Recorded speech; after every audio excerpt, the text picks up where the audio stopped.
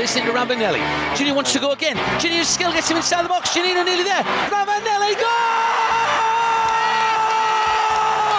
Hi, I'm Juninho. Welcome to the Borough podcast. Hello and welcome to this week's edition of the Borough Podcast. I'm your host, James Howell, and I'm joined as usual by Graham Kirby. Hello. And also it's our pleasure to welcome Paul Smith. Hello. He's released 6 albums with his band Maximo Park and is about to release his 4th solo album, Diagrams, which is available next week. So, Paul, it's great to have you on the Borough Podcast. Thanks for having me. I suppose we should really start at the top, really. You know, what was your first game down at Ayresome Park? The first game that I went to was against Watford, and I had rang into Radio T's, TFM at the time, and I think the answer was Bernie Slave, and I can't remember what the question was. Who scored against so and so? And they rang back and said, "You've won tickets to go to the Dickens Lounge." Dickens being the sponsor at the time, the local garden centre, as many people will recall. Older listeners. No, I've got it. Some classic strips with Dickens on, and I went along with my dad in I think it was my cousin's suit, because you had to wear suits and that kind of thing to the lounges, and we lost 2-1, but we scored. I think we scored first, and we had a sweepstake in the lounge, and it was for Simon Coleman to score the first goal. And so as a Borough fan, I was assuming that we wouldn't do very well in the sweep, but he did indeed score, and so we won whatever. I think it might have been something like 50 quid or something, and it was a bit depressing because obviously we lost. And lost at home to Watford, which in those days was quite ignominious. And I mean, this must have been 1990, maybe 89, because I remember that I'd watched from afar, and I used to tape the Borough matches on all the goals on the local news and that kind of thing. So going to the game was just like mind blowing. But obviously you have the crushing disappointment at the end. It's quite a refined start to your Borough following career, really. You've been straight in at the lounge with the suit on. Yeah, suit on. It was a nighttime match as well. So again, the first walk up to Ayresome Park instead of just driving past it. Because my dad wasn't a massive football fan, so it wasn't really part of my day-to-day life when I was really young. Whereas, a lot of young lads and lasses, their mums and dads are into football, and they go along and they get a season ticket when they're young, and they're probably a bit bored early doors, and they grow into that kind of love of watching the Borough or any team really. And after that I used to go along with my friends' dads, because my dad was maybe working as well on a Saturday morning, and so it was a slightly different route into watching the Borough, because I would listen at home all the time and be really obsessed with it, and I would get Match and Shoot, the 2 football magazines every week, and I'd look at the player ratings and go, oh yes, Archie Stevens is doing well. I can't even remember half of the players, but I was so obsessed as like a young lad in the schoolyard. So going to my first game was amazing. And then I think my Uncle Joe took me to a couple of games as well, and my dad ended up taking me to a couple of games, even though he's still not a massive football fan, but I think he watches a bit of football now just through the habit of it being on in our house all the time and me listening to it all the time. And so he always says, "Hey, the Borough did terrible last night, didn't they, Paul?" And I'll say, "Yes, they did, Dad." It's been the same since I started. Okay, so thinking back to sort of those early days, who were sort of the heroes of yours? Who were the players you were cutting out of Match and Shoot magazine? Well, it was the players who had helped resurrect the club after we went into administration, and Bruce Rioch was the manager, and there was a lot of local lads in the team, people like Colin Cooper and Bernie Slaven, who were both Maximo Park fans, as it happens. Oh, really? And I've got to know them a little bit over the years. Strange, which is pretty strange, having been massive fan with posters on the wall and all that kind of stuff. But that whole team, Stuart Ripley, the Red Car Rock, Tony Mowbray, Gary Pallister, just amazing people. Because they were local, and the club had gone from the old 3rd division up into the 1st division, which is obviously now the Premier League. It was a total fairy tale. That sort of stuff didn't happen all the time. and we'd been back from the brink, and Steve Gibson was became the kind of figurehead after all of that. And yeah, it just felt like a real sort of boost for the area. Everybody was talking about it, and I remember us going up in the playoffs, which was different to how the playoffs are now. It wasn't at Wembley or anything like that, and we'd beaten Chelsea at home, and I think we only lost 1-0 away, if I recall rightly, and won on aggregate, and it all kicked off in Chelsea, and you could hear that on the radio coming through.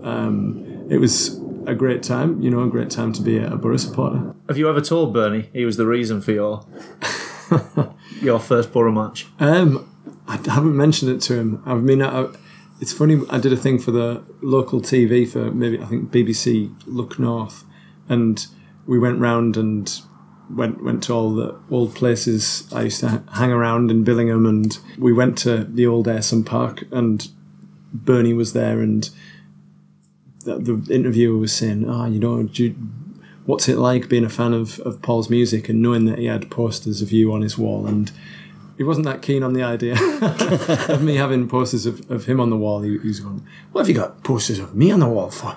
Well, we used to have loads of ladies on the wall and that kind of thing. So Bernie's probably a little bit befuddled by super fandom, as I am sometimes. If somebody meets me and says, it's weird actually. I played a gig in Durham just by myself in a laundrette.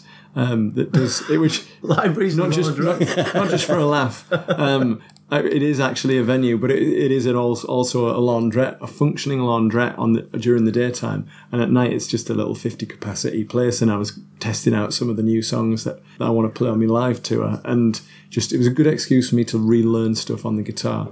And yeah, there was a lass there from Germany, and she had a tattoo of me jumping in the air at a Maximo Park concert on her shoulder, on her back. And so yeah, those kind of things you just don't know what to say really. And I suppose it's a bit similar when you say to Bernie Slaven that, well, I don't even know if I told him that I had his autograph on my wall, because my Auntie Pauline had seen him in the Mall, which was a famous Stockton nightclub, which turned into Zanzibar by the time I could go out. He thought he was signing his bar tab or something. Yeah, and it said, "To Paul, best wishes, Bernie Slaven." And yeah, that was by my bedroom light, stuck on the wall with blue tack, next to posters of Bernie and the team. And you've gone full circle. And so yeah, it's quite funny saying that kind of thing to Bernie, but he takes it in his stride. He's a professional leg end. You're not the only one who's had his childhood day made by Bernie, actually. Me and some friends were playing football in Stewart's Park when I was a kid, and when we were all kids, and we didn't actually realise that he was strolling past, and I've tackled one of my friends and cleaned him out, awful tackle. And like I say, we didn't realise he was there, but he was just like, "Oh my God, that is..." I'm not going to do the accent because you did an eerily good job of it, actually. I don't think I can follow that up. And he was like, "Oh my God, that is a definite penalty." My friend was laid on the floor, did a leg, and he was like, "That is a penalty all day."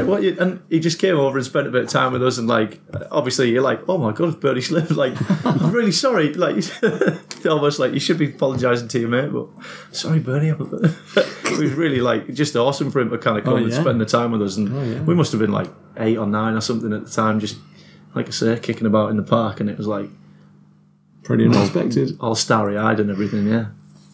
So to think of sort of maybe even Bernie Slaven's goal-scoring exploits, is there any sort of, if you sort of close your eyes, is there any goal that you think sort of that stands out from your Borough watching career?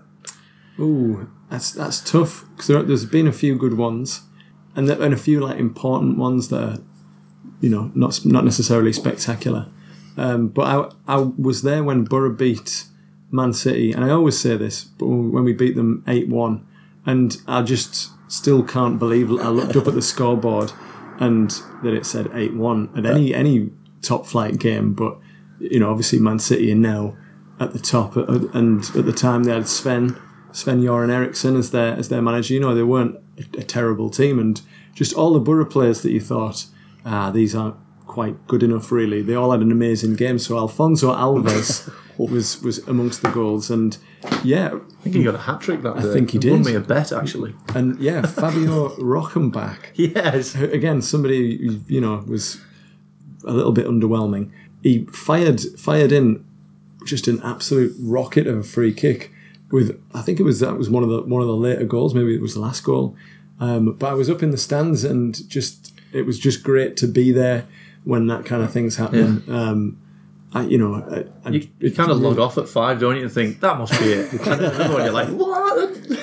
That was good to see it in the flesh. Yeah. To be there when it was proper postage stamp top corner Brazilian free kick curling over and around the wall. It couldn't have been better, and I was there. And look what it caused. Look what happened to City after that. No, this is it. It was the catalyst. They were like, we're not getting beaten 8-1 by Middlesbrough and lying down and taking that. We're going to build an empire. Okay, Paul, so one of the biggest sort of questions we've asked you, hopefully you've had enough time to sort of have a think about this, is your all-time Borough five-a-side team. Yeah. I mean, obviously this is a bit of a stinker of a question, and you could be up all night thinking about this, but, we just want to hear your five. Well, it's tough, because when I played five-a-side, there was always players who were just really good at keeping possession. And you'd play against old guys and you think, we'll deal with these guys, no problem. And they just pass it around you. And even though my instinct would to be just to reel off people like Brian Clough and Wilf Mannion and Bernie Slade and just a whole bunch of great goal scorers, let me have a think about it. You're still going to need somebody with metronomic passing ability. And I'm not sure we have loads of candidates. But yeah, you've got to have Juninho in there, I would say. It's a small pitch. He's up and down. He's one of the greatest players I've ever seen. He looked pretty good on Star Sixes, to be fair. And if we can keep him to a smallish pitch. I saw a lot of Bernie Slaven playing in the sort of seniors league that was on Sky whenever I was a kid. Yeah. After he retired, and he'd kept himself in good shape. So we'll keep Bernie in there. He was always there, waiting to pounce. A goalkeeper maybe that's good with their feet. Do we have any of those in our back catalogue? We've got Victor Valdez, I guess. Which we wouldn't be able to do anything too stupid if he turns up. That is, not necessarily a Borough legend, having been there so briefly, but yeah, could be good for five-a-side. Traore, I'd put him in just because he's one of the only player that I've thought over the last few years. This guy could be a total world-class player, and we've got him at an early stage, and he excites people. So on a five-a-side pitch, maybe that's not the right thing. Maybe he'd run out of room. Maybe just can't get up to top speed. Yeah, maybe go through the hoardings. But I'll put him in just because I've been excited watching him play. Who else should we Very go top for? heavy side here you've got. I know, Paul. this is the thing. This is the thing. You need a quarterback. I know. Well, this is it. It's the old school centre halves that I've experienced. People like Mowbray and Pallister. Again, is that what we want in five-a-side? I don't know. We're gonna need somebody to defend. So yeah, let's put Gary Pallister in there. He was very classy when I used to watch him. Good on the ball, which was rare in sort of second division 1980s football. Centre halves who were decent on the ball, and yeah, we'll put him in there. I'm one of the aforementioned old boys. We'll just pass it around you. Oh yeah. This is. I've taken too many beatings on it. When I was a youngster on the five-a-side, in the five-a-side leagues, these barrel-chested old fellas. Not that I'm saying Gary Pallister's got a barrel chest and is out of shape or anything. I'm sure that's not the case. Yeah, you've left Lee Tomlin out as well for that. Am I right in saying he's a fellow Billingham boy as well? Mm-hmm. Yeah. He is, yeah. Solidarity there. Yeah, well, there's a golf course in Billingham, which is unusual for a small town. It's got an ice rink and a golf course. It sounds like the most amazing place to grow up in the world. It's pretty good. It's okay. But it's, there was rumours all the time of seeing Gary Pallister on the first tee. People would go, oh yeah, Gary Pallister was down the golf course today. So yeah, when as a youth, that was those kind of things were going around the schoolyard. And now he's in your all-time Borough five-a-side team. Somehow. Just because I couldn't think of any other defender.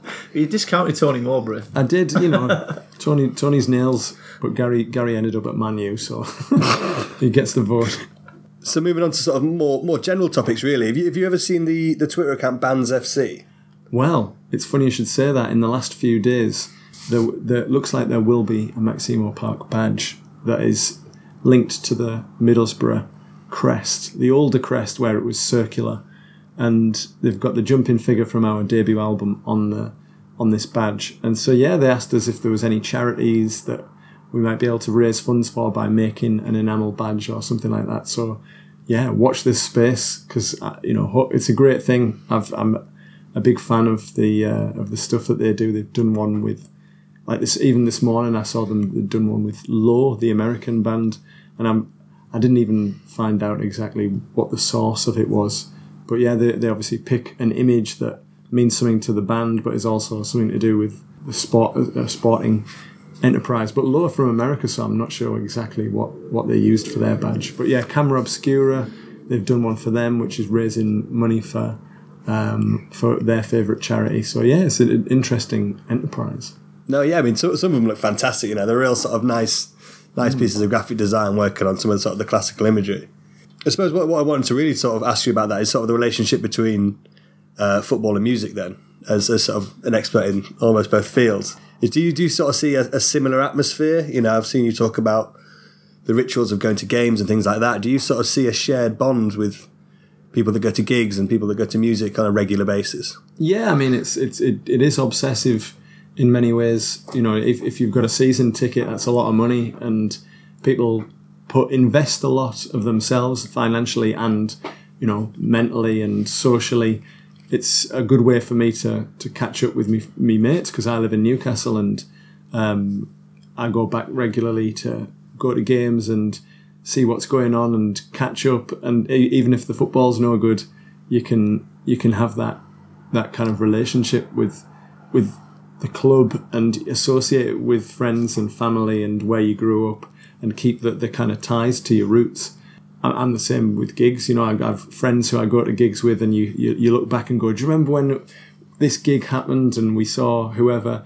And it's the same when you talk about games. You go, that game last season, so-and-so was rubbish, but it was a great game, all that kind of stuff. So there's definitely something shared in it. And it's entertainment as well, that even more now than ever, it's seen as a kind of entertainment thing, which perhaps in both respects it gets away from what it's all about. You end up being a spectator and kind of a bit detached. Sometimes when I go at the football, if whoever I'm sat next to, they've got their earphones in and they don't even, some of them don't even clap, and they're just not into it as much as perhaps you would be. And time's gone by, and I think bigger gigs are a bit like that as well. It's kind of there's something detached about it, and that's something that I'm not massively keen on. But I mean, it goes with the territory when things are a bit more commercially minded. It sort of kills a little bit of the passion. So I think when you go to the Borough and you see people in the red faction area, or if you go to an away match, like I went to see the Borough against Hull the other week, but it was sold out. I happened to be in Hull doing a Leonard Cohen celebration where loads of singers were singing Leonard Cohen songs, and I was invited along and sang a few songs, and I noticed that the Borough were playing that day in Hull, so I just went along, and the guy said, can I get a ticket for the game here on the day? Because I knew it would be half empty.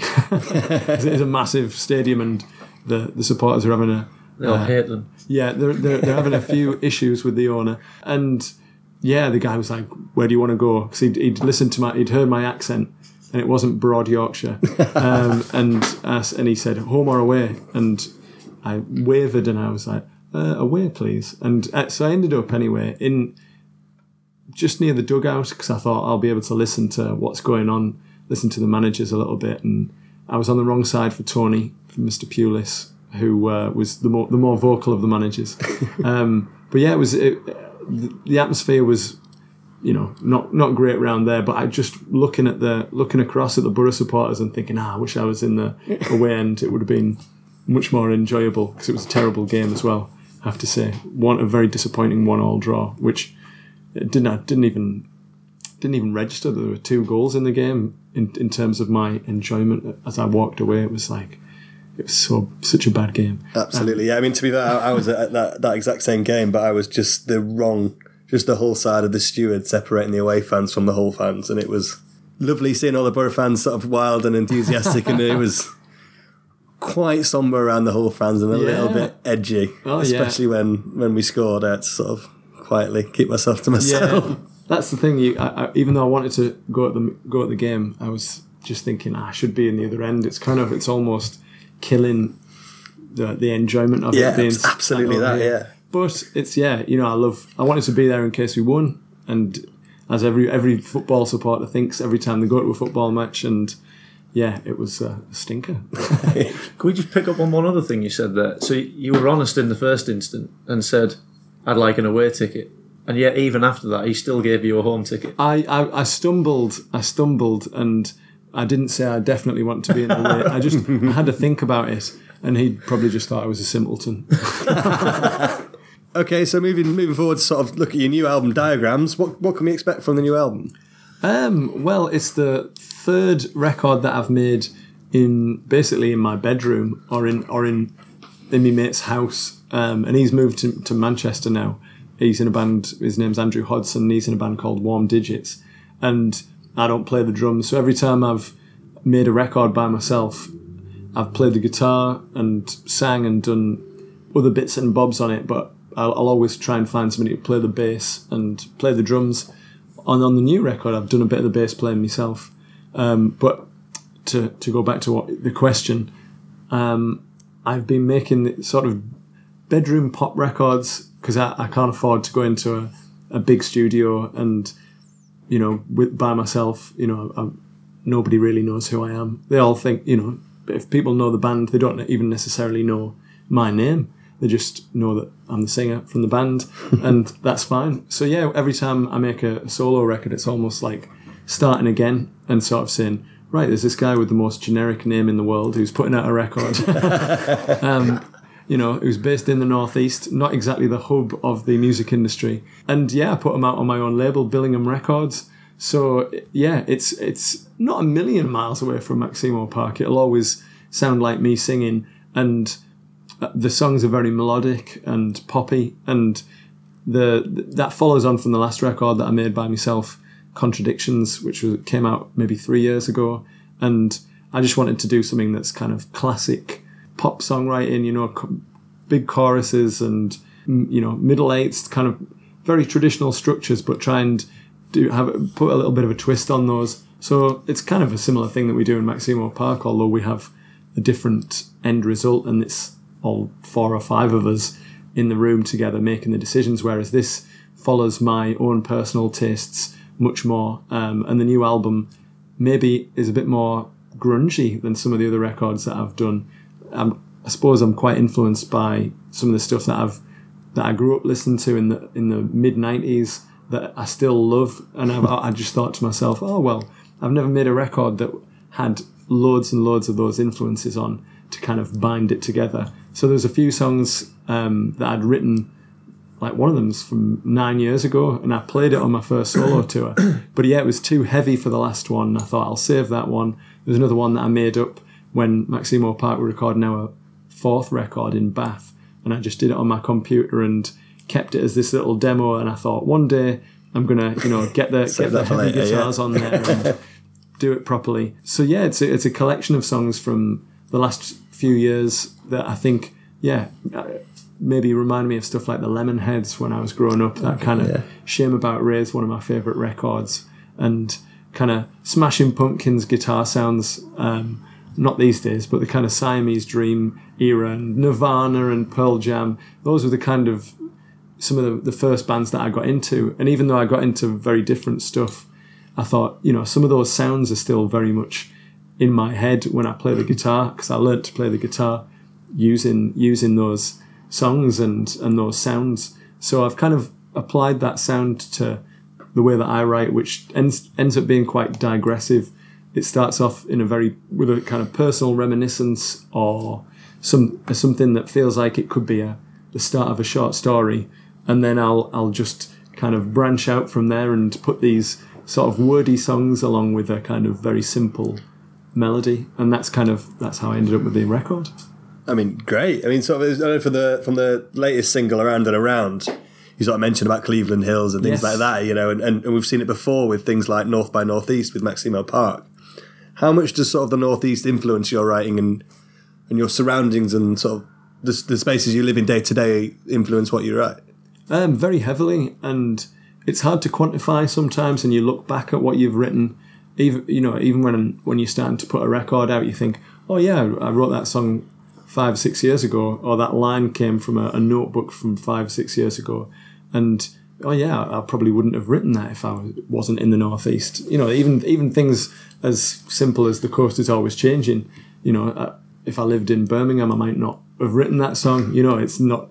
You know, day trips to the seaside are something that is just a kind of part of life in the Northeast. And once I moved up to Newcastle, you know, you're on the metro, because I couldn't drive at that point, and you just get on it. It'd be a kind of romantic trip to the sea on the train, and I think there's a lot of romantic aspects to all of the songs that I've written, with or without the band. That's something that kind of pulls them all together. So yeah, I mean, I end up romanticising where I'm from, and I look at stuff, especially my solo records. There's quite a few Billingham references in there, and my record label, such as it is Billingham Records. But yeah, for Around and Around, the new single, I just thought to myself, there's a lot of songs that I love that might be based in New York in the late 70s, or it could be, you know, somewhere on the other side of the world, and you think, wow, that sounds interesting. I wonder what that place is like to visit. And so I thought, well, why can't this song start in the Cleveland Hills? And so it says, hitchhiked my way across the Cleveland Hills. I taught some classes just to pay the bills. And I've never hitchhiked in my life, so that was me trying to add some extra glamour to the story. And I'd been reading a lot of short stories by this guy Dennis Johnson, who's one of my favourite writers. He wrote this, well, it's a collection of short stories called Jesus' Son, and it was made into a movie, which I saw first when I was maybe about 19, 20, and it got me into his books. And they're very, very different to a lot of the songs on this record, but I just thought, well, you know, let's try and add a bit of that interest to the story and use my own kind of backstory, because I also taught some classes when I'd finished university. I went back to Stockton to teach in a college and taught art and drawing and painting I ended up teaching pensioners, but that's another story. They got the course for free. And so, yeah, I like to weave a little bit of my own personal history or things that I've seen. You know, there's a song, The Crush and the Shatter, off my first record, Margins, that talks about the industrial landscape around Teesside, and it's just little descriptions like that one. I think it goes, the land plateaus and industry grows, filtered light contracts amongst the glittering towers. And it's, just going to Middlesbrough on a night in a car, coming back again from nightclubs. There's just this weird otherworldly landscape at your doorstep. And yeah, I think North by Northeast, the new Maximo Park song, we were commissioned to write a song that was maybe about the Northeast. We were kind of guided in that direction, and I just started to think about what it was like moving to Newcastle and becoming these kind of adopted Geordies. You know, like when people talk about the band, they go, yeah, they're from Newcastle, which is true, because, you know, we formed there and we've grown up as people there. But yeah, it's also about making songs up in Hartlepool. There's a bit on the song that says, it talks about Grey Street in Newcastle, but then it says about being in Durham Street Studios, which is where I started playing the guitar with my friends Rachel and Laura, and that was the first band that I was in. I met them at Hartlepool Art College, and I just thought, right, now's the time, whatever it is, 20 years on from that, I can write about that without thinking, ooh, I'm writing about something that happened a few years ago, being in a band, and it doesn't seem relevant. Whereas now I think, oh yeah, that's a real formative experience. I would never be in Maximo Park. I wouldn't be a singer now if it wasn't for me playing guitar with me and the Twins, my band with two identical twins, Rachel and Laura. I would never have got into being in a band because they'd seen me being a frontman for this instrumental band and, kicking around and stuff to get to the next part of the song because we didn't know what we were doing, and, dressing up on stage. They knew that I was interested in performance in that respect. And yeah, all those things went into the song, and it ends up being, the chorus says, I couldn't tell you what it means, but I know that the compass reads north by northeast.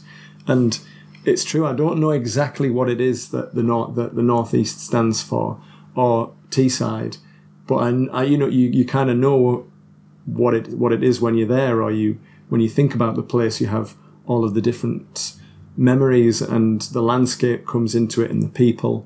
And I think that a lot of the stuff that I write about is, it comes from that. Our songs and the songs I write as a solo person are all emotionally driven at the start of it. It has to have something that engages me emotionally in order to sing the song, in order to get up in front of people, even after you've written them, and you've got to think to yourself, is this good? Otherwise, people are going to go home disappointed. And the things that I seem to be suited towards is something more emotional, even though I like quite detached music or whatever. I like lots of different kinds of things. I like rap music, but the thing that really I feel like I'm strong at and that filters into it is this kind of emotional descriptive thing. And so that's what, the Northeast ends up being there by virtue of it being my home. Can I ask you a question about how you sing it? Because whenever I've heard you performing, more than any other performer, more than any other artist, it feels like you almost make a point of showing where you're from in how you pronounce certain words, and you don't lose your accent in any way at all. And I've always loved that. And there's other examples of bands from elsewhere. The Cortinas is the one that kind of springs to mind, of people who are very clearly from a certain area, but it feels like you've almost made it your specific aim almost to pronounce it like that. Maybe not to pronounce it like that, but to not lose that, and to not lose that identity of where you're from and what have you. Yeah, well, when I first started singing, Maximo Park asked me to sing, and I'd never sang before, since I was in the school choir and that kind of thing. I just thought people in bands were, especially lead singers, were just idiots, really cocky people who, there was a lot of local bands around where people thought they were Liam Gallagher or or whatever around the time when I was starting to be in bands. I just thought, right, well, how am I going to sing? What am I going to do? And I just thought, I've got to be myself. There's no other way of doing it. And I just tried to articulate what I was feeling at the time, and I hated bands who sang in American accents as well, of which there were quite a few. Seems to have filtered out a little bit more. Yeah, people can be very bland because they're trying to aim for everybody. They're trying to be big and connect with everybody. So this kind of mid-Atlantic thing goes on, this kind of weird accent that just, people say love instead of love. And it's just, if you're going to sing the word love with my accent, you sing love. Yeah. And so I do. It is as straightforward as that. And I didn't really realise after I'd sort of started singing and gone through that awkward process of first singing with the band in a room and thinking, oh, this is a bit awkward. And then the second practice, things got much better. And then by the third, I felt quite comfortable. Even though we were still trying to find out what the songs were and all that kind of stuff, I felt comfortable with the way that I sang. Even though I wasn't getting everything that I wanted to get across, I felt like, okay, this is how I'm going to sing, and that's just the way it is. I'll never be Pavarotti or a spectacular singer. But I can put across the song in a genuine way, which is what I'm after. I want as little distance between how I feel and how it comes out, and that's how I approach singing. And then we played our first concert 3 months later in Northumbria University in the Student Union at a club night. And after I came off, people were going, "Wow, love the gig. I can't believe you're singing your own accent as well. That's brilliant," or "That's weird." And so that was when only after we'd written pretty much the basis of our first album, sort of at least 6 or 7 songs that had ended up on the first record and a few that ended up on B-sides and that kind of thing.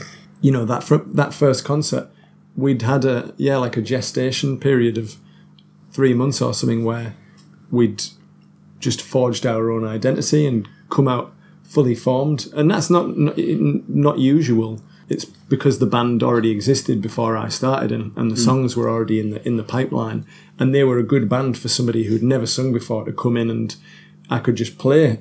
We could just get on with it rather than everybody having to learn how to do what they do. They were already really comfortable on their instruments. So I had to find out what I was going to do with my so-called instrument, with my voice and my body as well, and what am I going to do on stage, what kind of performance am I going to give, and all those things. And, to go back to your question, I didn't want to forcefully put the accent across. I wanted to forcefully put across the songs and perform and have them be a performance. And it's a sort of side effect that it happens to be in my accent. So, I would really demonstrably say something because I wanted that word to come across, but then or even the sound of the word, and that sound is my accent. And so people from the Northeast in particular can tell exactly where I'm from, whereas most other people go, Geordie accent, which is quite different. And I suppose I've picked up, I have more of a sort of Newcastle accent than if I'd have stayed on Teesside, maybe. But I've always had kind of more of a neutral accent than some of my other school friends, and I notice that more when I go back even now. And is my accent diluted, or is it always? Well, yeah, you start to think you start to think about all that kind of stuff.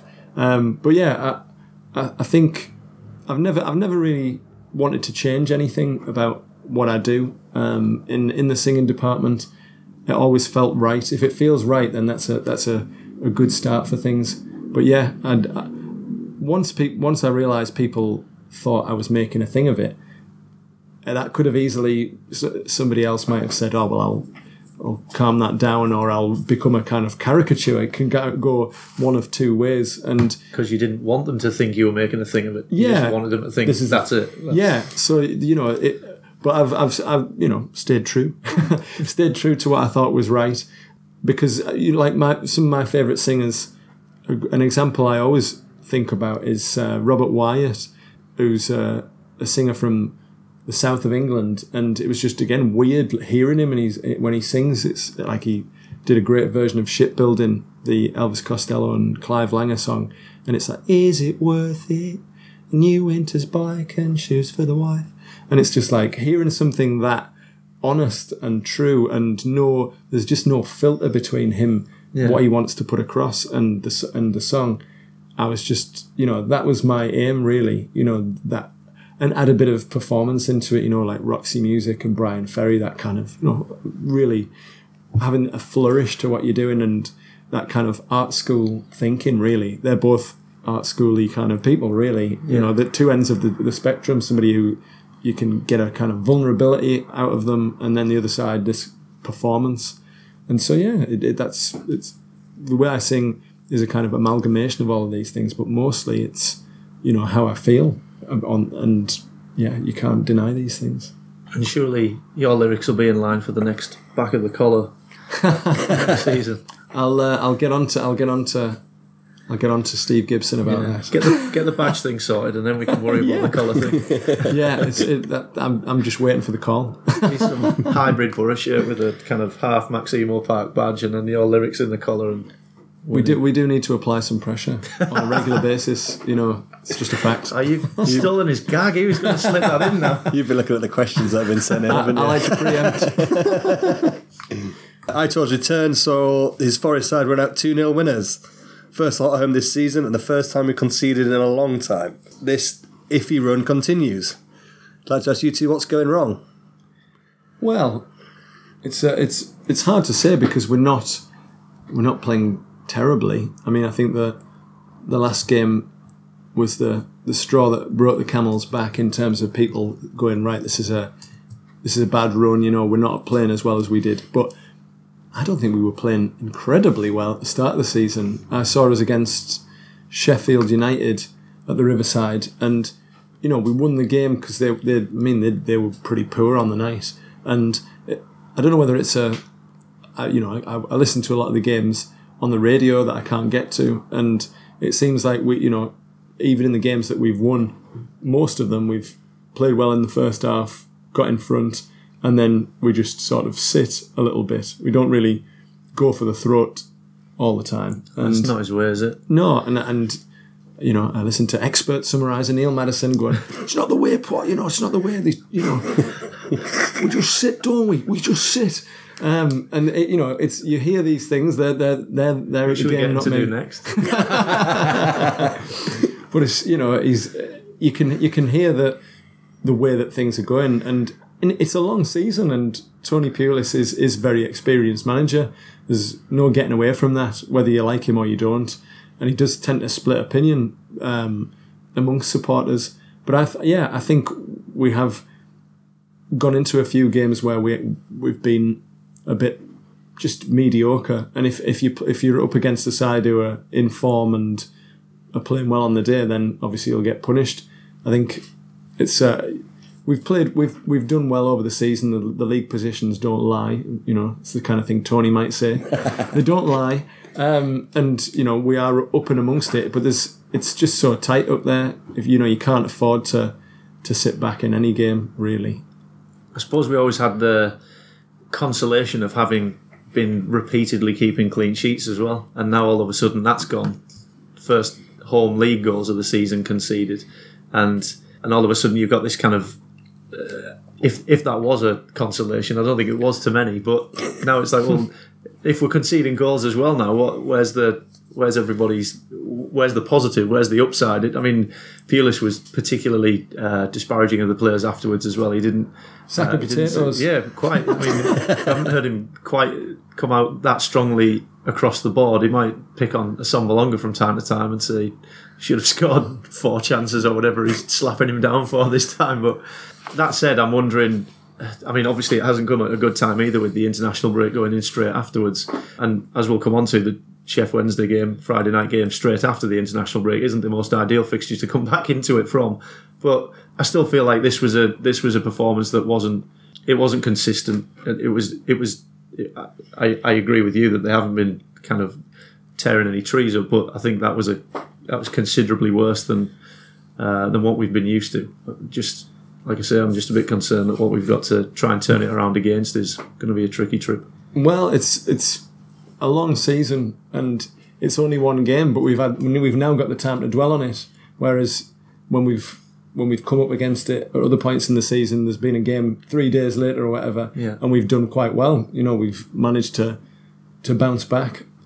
So I guess it depends whether you think it's the start of a bad run or the rot setting in, or whether it's just a blip in a hard season. Because you've got teams like Leeds who are playing attractive football. They've got the sort of flair manager. People have a preconception of how they're going to play, how how Middlesbrough are going to play. They're a Tony Pulis team, and it just depends what you want from the season. Do you want us to have a solid foundation and to grind a few results out and still be there or thereabouts at the end of the season, or do you take that gamble of as we did with Gary Monk, think of trying to change things around, and it just doesn't work? And it's still early days. It's still early days in the season. I think around Christmas time, again, it's something that Football Manager would probably say, but we'll see around Christmas time, after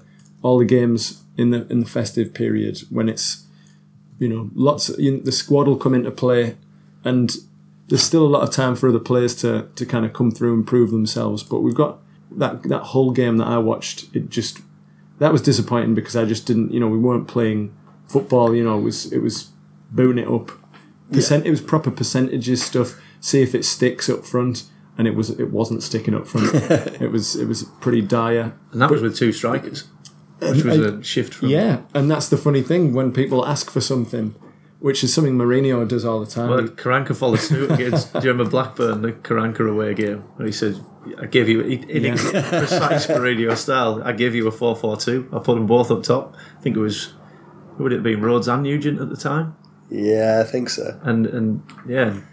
Got beat, and he couldn't wait to gloat about that. Well, I should probably tone that down a little bit, but I mean, yeah, sticking with Aitor Karanka. I mean, obviously we try and not mention him every single episode, but how did you view his time on Teesside, Paul? I thought it was, clearly a very successful time, and although it went sour towards the end, I always thought, he's a pretty coherent guy. You knew where you were. And there was stuff going on behind the scenes, it seems, that perhaps indicate otherwise, that he was there may have been some trouble going on. There was lots of rumours all around. Basically, I think after Stuart Downing came back, I did wonder, who sanctioned the move and all that kind of stuff. And so if he didn't feel like he was in control of things, certainly he came out in a few press conferences and implied that he hadn't got his way in the transfer market and that kind of thing, it's a dangerous game to play, especially with Steve Gibson, who's a very straight down the line fella. He wants that kind of faith from his manager, that kind of close relationship, which he's had with people. He trusts people, and I think you ended up with a bit of a conflicted end to what was really a successful reign. And I enjoyed the fact that we were hard to beat, that we were well organised. Obviously, once we got to the Premiership, that became a sort of that bounced back on us, really. Yeah. But I also think didn't really go on from it, did we? No. It kind of almost stayed the same, and just with the sheer leap in quality. I don't think we had the quality, really, and it's easy to say in hindsight. But I think going up, I was thinking, are these players as a squad? Rather than picking on individual players and saying, are they good enough? Are they whatever? We went up and the squad probably it was a bit too championship heavy, really, and so having the inability to score goals. I mean, we were watching. When I watched them in that season, you would see somebody like Traore come on, and there was nobody to support the attacks, really. Negredo was sort of halfway through the opposition half, and Traore was at the byline pulling it back for nobody. And then people were saying, the guy can't cross and all this kind of stuff. Then obviously in the Championship and now in the Premiership, he still has a lot to prove. But he's an impact player. He does have an impact on games, and it just felt like the team was not built to. We had if we wanted to use that guy's speed, and a lot of Premiership attack is based on speed and counter attack, and you end up with just a pretty disjointed team, really. It did feel like it was weighted towards the back. But yeah, I still enjoyed. Well, at least that's changed. Yeah, we've still got some of the same players. That's the thing. We've gone back and it's that you've got Friend and Ayala and Dale Fry still trying to break through and be a regular. And so in a lot of ways, that's Karanka will have come back on Saturday and seen the sort of the solid foundations at the back Clayton holding midfielder, all those kind of things. Yeah, it feels like there would have to be a real shake-up in personnel for the Karanka thing to have worked once we got up into the Premiership. And players were doing jobs under him, and they knew what they were meant to be doing, and it was perhaps a little less spectacular than you would have wanted. And then you see the benefit of somebody like Stuani. He's out there scoring goals. That's going goals for fun in the league, isn't he? in a great league for an unfashionable club, and that's something that you always saw. But he wasn't allowed to play in perhaps his best position. But he was solid defensively in a midfield role. Stayed in the. It's all about spaces on the pitch these days. Players being disciplined, especially for teams that aren't able or don't have the team to go forward in a sort of swashbuckling manner. Yeah, and I think there was a lot of potential to be unlocked there, and I just wish that he'd had the mentality to change and to adapt. And a lot of people were saying that at the time, even like bringing on subs, why are we waiting? Why are we being so cautious? And I think, it's funny you see the same thing happening with Newcastle, with Rafa Benitez. And he's a great manager, proven track record. And it reminds me of the same kind of thing when you're watching them. Like I was watching Ben Gibson booting the ball up to nobody and it just coming straight back to us against Chelsea or whoever. And you've got to have a plan, otherwise you will be really down at the bottom in the Premier League. Absolutely. I mean, I think it was definitely a mix of that of what had worked so well in the Championship didn't quite sort of transpose into the top flight. But I also felt that he just got let down a lot as well by some of the players. I'm mainly thinking of Ramirez, Valdez, a few others that just weren't bothered. It meant so much to some of the players like George Friend and Adam Clayton especially. That had been working for years trying to get to this and then just left down in that list. Well, they're wouldn't dare. Well, they're the hard workers. They're the worker bees of the team, and they need the flair players to put that effort in as well, and to be creators, but also to fight for the team. And when you see that running through the side, then you have a chance against teams. But yeah, it felt like the season just ebbed away, and then obviously, when Steve Agnew came in again, it didn't feel like there was a plan. If you're gonna sack a guy who attack, if you're gonna sack a guy who might end up on either one side or the other side of that relegation line, and a lot of managers do it and get over the line a couple of points ahead of relegation, and then they build on it for the next season. That may have happened with Karanka. I would err on the side of it not being the case, because it just didn't look like that was going to happen. The momentum was not there after Christmas. I think hysteria had reached boiling point. Yeah, everybody's got to be on the same side, and perhaps rightly so, I think. But yeah, it felt like, okay, if you're going to sack the guy who has got us to this point in time, and the players know his systems, we need to get somebody in who's got, we need an idea. And it just felt like the whole season just kind of crumbled a little bit, unfortunately. Yeah, it was the Agnew appointment was a big mistake, I think. But anyway, moving back to Saturday's game against Forest, another sort of standing with flair players and goal scorers is Jordan Hugel. Seems to be struggling to adjust to life back on Teesside. Another game against, he started, didn't manage to get a shot all game, hooked after about 60 minutes for Assombalonga. How long do we stick with Hugel until he comes good? Or it seems to be he'll pick the players that he think will do well in that particular match. There's no solid number 9, in Assombalonga or Hugel, or let's try one of the young lads and let's change the system a little bit. But he seems to me to be like a real hard worker, a kind of more of an old school striker who's going to nip in and harass defenders and be in the with chances in the box. He could do well. He's decent in the air. I've seen quite a few of his goals for Preston on the classic YouTube highlights. Before somebody comes, and it's creating chances. If you can't. So it's almost a similar thing with Assombalonga, although his runs, I think he could. There could be a little bit more movement up front sometimes, and holding the ball up as well is it's just a massive part of being a sort of lone striker. But yeah, I think we haven't really seen. It's almost like Jordan Rhodes, somebody who's fox in the box and works hard for the team. We need to see him having some chances in order to see if he can finish him off or not. We haven't really seen that. Yeah, fair. That's absolutely fair. So another game, and that you mentioned Dale Fry already, omitted again from the matchday 18. Again, causing a lot of discussion amongst the Twitter heads about this. Does he deserve a place in the squad? Is he good enough to replace either Flint or Ayala? Does Pulis change to accommodate him in a different system? It's very difficult for us to say because we're not on the training ground. You've got two experienced Championship players who do the job that that Pulis wants, clearly. Generally speaking, they're a threat in the box, which, we're not always a threat in the box without our defenders in some of the games this season.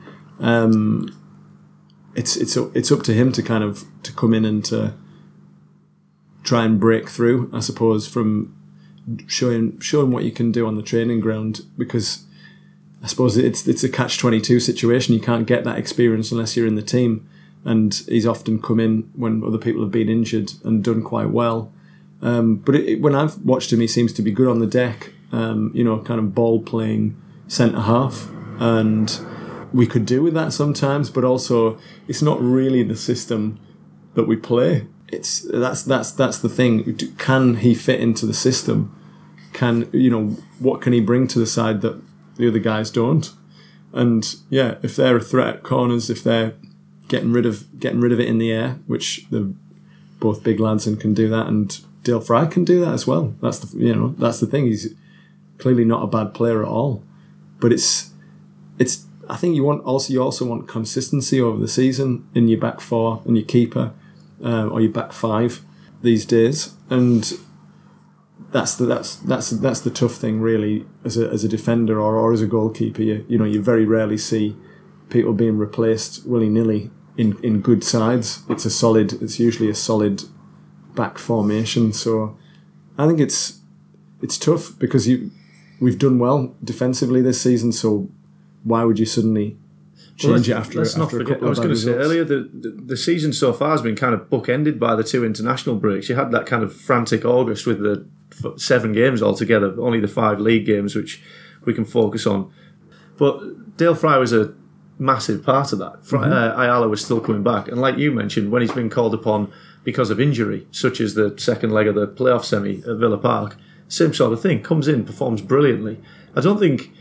And you made a good point as to reference what's going on behind closed doors, training, etc. I don't think anything that we've seen, we could have expected anything more from Dale Fry. I think the other thing you touched upon about the style might be more pertinent, because you've also got people like Tavernier, even more so Lewis Wing, who again were more prominent at the start of the season and played brilliantly, didn't let anybody down, did nothing wrong. Nobody would have been upset if these boys were still in the team. But you wonder if, experience could have counted against them, but like I say, there was nothing in that August period that showed that would kind of lead to that being a good enough reason. And then the style thing is an interesting point, because you wonder if actually I was looking at Wing, and the way he fit into that midfield three with Clayton, House, and whoever else it was at the time was brilliant. Off the ball, on the ball, he looks to me like a very expansive, lovely footballer. And I wonder if maybe it is as simple as Pulis just thinking that's not what I'm after. I want something a bit more simple than that. I want something more solid that can. Dale Fry didn't put a foot wrong, and it was injury that gave him the opportunity, but it wasn't injury that lost him the opportunity. He seemed to lose his place as soon as other players became fit again. And whether that was even so recently as George Friend playing in the back three ahead of bringing a different centre-half in, including Danny Batt, by the way, who hasn't had a run out yet. He's the one that's on the bench. So it seems that he's ahead of Fry, but he's still not ahead of George when it comes to playing a back three. So it must be very frustrating, because you've had the opportunity, the team have needed you, and you've absolutely stepped up. It's not just a case of him performing; it was the responsibility that he seemed to take on in Gibson's absence, and then all of a sudden that's taken away, and you're a fringe player again. It isn't. Obviously, it's a kind of competitive industry, etc. But if I was Dale Fry and Lewis Wing, I don't think I'd be feeling pretty unfairly done to be honest.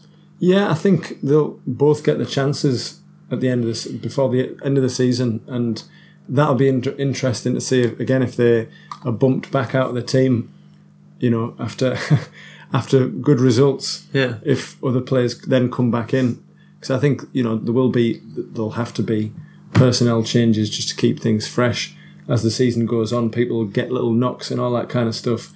It's just whether the players in the right frame of mind when they come in, if they think they're hard done by. It's hard because it feels like Dale Fry's been on the verge of coming in, and it was great when you had Ben Gibson in your side because you know you've got this guy who's there's a route there. Yeah, he's come up through the academy. Yeah. I went to see us against Notts County in the Cup early this season, and just watching all the young lads playing. You know, some had a good game and some had a bad game overall, but it was just great to see them out there playing. And obviously, it's Pulis's way of doing things. It's like all change for the Cup, and that's the end of the story. That's it. But it was, you just think we've had a number of success stories from our academy, and you know Dave Parnaby has brought through so many amazing players. You know, it's so hard out there for somebody like Tony Pulis on the other side of the coin to say, right, I'm going to give this person a chance when I've got Flint, who's, you know, an established player who we've spent money on, and you can't not. It's almost like you spend money on something and then you can't have this thing that you've nurtured for no money. Maybe we should pull in the Liverpool Fabinho example. Was that 50 odd million and he hasn't played a game yet? So some of the other young players that are coming through that we are seeing in the youth games as well. Is there anyone that's particularly standing out for you two? Well, as I said, this Notts County game, it was the first ever live penalty shootout that I'd actually witnessed, which was fun. And I think it was Stephen Walker, who is maybe 17 or something like that. And I think maybe it was him who scored the winning penalty. And just he came on and he did a few step overs and it didn't. He tried to go round his man, it didn't work. And obviously, the Borough crowd got straight on his back. The collective groan of the crowd. And then a few minutes later, he got the ball and he did the same trick, and beat his man and put the ball in. And I think Fletcher got a chance. And it was just great to see somebody not be knocked. You know, I thought to myself, you know, if I was this 17-year-old kid playing for the first team for the first, you know, I think it was his debut, and just you would after doing something fancy and failing, the next time you got the ball, you just play it safe. You'd play it safe just so that you didn't get knocked out of the team by Tony Pulis. But instead, he had the faith in his own ability to do this, to do another trick, and he had the guts to go up and take a penalty in a penalty shootout on his debut and score, and you know, give the full fist pump to the crowd at the Riverside, and that bodes well, that kind of thing. But he just looked like real quality on the ball, and he was playing against, you know, much lower league opposition. But I would love to see a player like that come through over the next couple of years. I mean, 17, you know, it's very young. It's not as if to say other clubs don't bring people through at that age. But you know, looking at the way that what we've just said about Dale Fry and Lewis Wing, you know, it may not be over the next couple of seasons, but I assume he'll have a bright future with the Borough or somewhere else, because he just I didn't want to say because it felt like name dropping, but I was actually in the press box with a friend of mine who's a journalist for the Times, and Dave Parnaby he watches all the games from the press box because he gets a good view of the full of the full pitch and all that kind of thing. And he came over and he said, this kid could be whatever he wants to be. He's brilliant. You know, I've watched him develop, and he's retired from being academy, but he's still there watching the games and watching some of the kids that he's brought through coming into the first team in those cup matches. And it was just great to see his enthusiasm and go, oh, right, well, if he thinks he's going to do well, then he probably will. So my tip wasn't exactly just from my own watching of the game as well. Ability, was it? Well, I saw earlier today that Stephen Walker scored a hat-trick for England last night. I'm not sure what youth level that was at, but again, very promising signs. I don't know, it seems to me that there seems to be a lot more youthful players coming through at the moment than there has been for the past few years. Well, Nathan Wood has captained the under-17s for England as well. Absolutely, yeah. And national break, so... Tav as well, he seems to be in and amongst the England setups again, and there just seems to be a fair few sort of circling the first team, which always good to see, and something was probably lacking under the Karanka era. Yeah, no, I think it's really positive. Friday night away at Hillsborough. How do we see this game going? Yeah, kind of touched on it earlier. I think we're in for a tough one. The international break, as you alluded to as well, that hasn't come at a good time so far as these two games are concerned, especially given the Forest result. So I'm under the very same lights against Leeds, not just before the international break, and give Leeds. I mean, it might sound a bit inappropriate towards Sheff Wednesday, but I was going to say they gave Leeds a good game. Everything that we've been saying about Leeds so far this season has kind of made it sound like they're on a procession to the title. But actually, we should probably speak about teams in a more even manner than we have. But yeah, no, I mean, they seem to have the persistence with Lahukai, if I've pronounced that correctly, probably not, seems to start to be paying off. They seem to have found a bit of rhythm. Well, you say that though, Graham, but they've not managed to keep a clean sheet all season, with some sort of big high-scoring games along the way.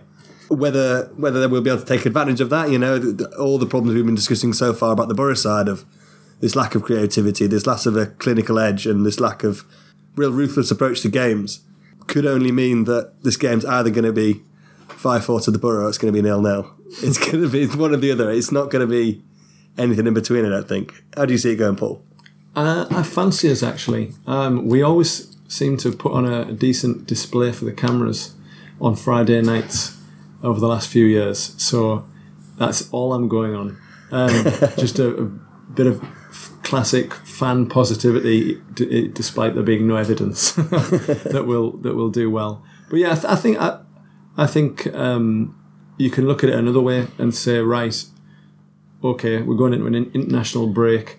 Let's sort things out. Let's get things right on the training pitch. Go out there with a real sort of a different mentality. Because I think that's, getting beat 2-0 at home against your old manager, it's not ideal, is it? It's, if a lot of those players, if it was me, I'd be going out thinking, let's go and put one past Aitor. Let's really rip them to pieces. And that obviously didn't happen. Pulis admitted that they were just didn't have their heads in the right places. So I think that's something that you'd assume that Tony Pulis would get across to them. He's been around a long time and knows how to motivate players. And I think Sheff Wed have been one of those kind of teams that can play well. They've got some flair players. They've got some of our old flair players. And it'll be people with points to prove to their old clubs in a way. I think Adam Reach has been scoring some quite unbelievable goals recently. Yeah. Would have liked to have seen a few more of them at the Riverside. Only scored some 30 yards that night. But yeah, I think Sheffield Wednesday are quite inconsistent in recent times, and Borough need to prey on that and just set the stall out early. And it's all teams want to do the same thing. Make an impact early on and show how you're going to play and not be left in the starting blocks. So I think we could do pretty well, I think, in this game. I'm going to get absolutely dumbfounded when we lose 6-0.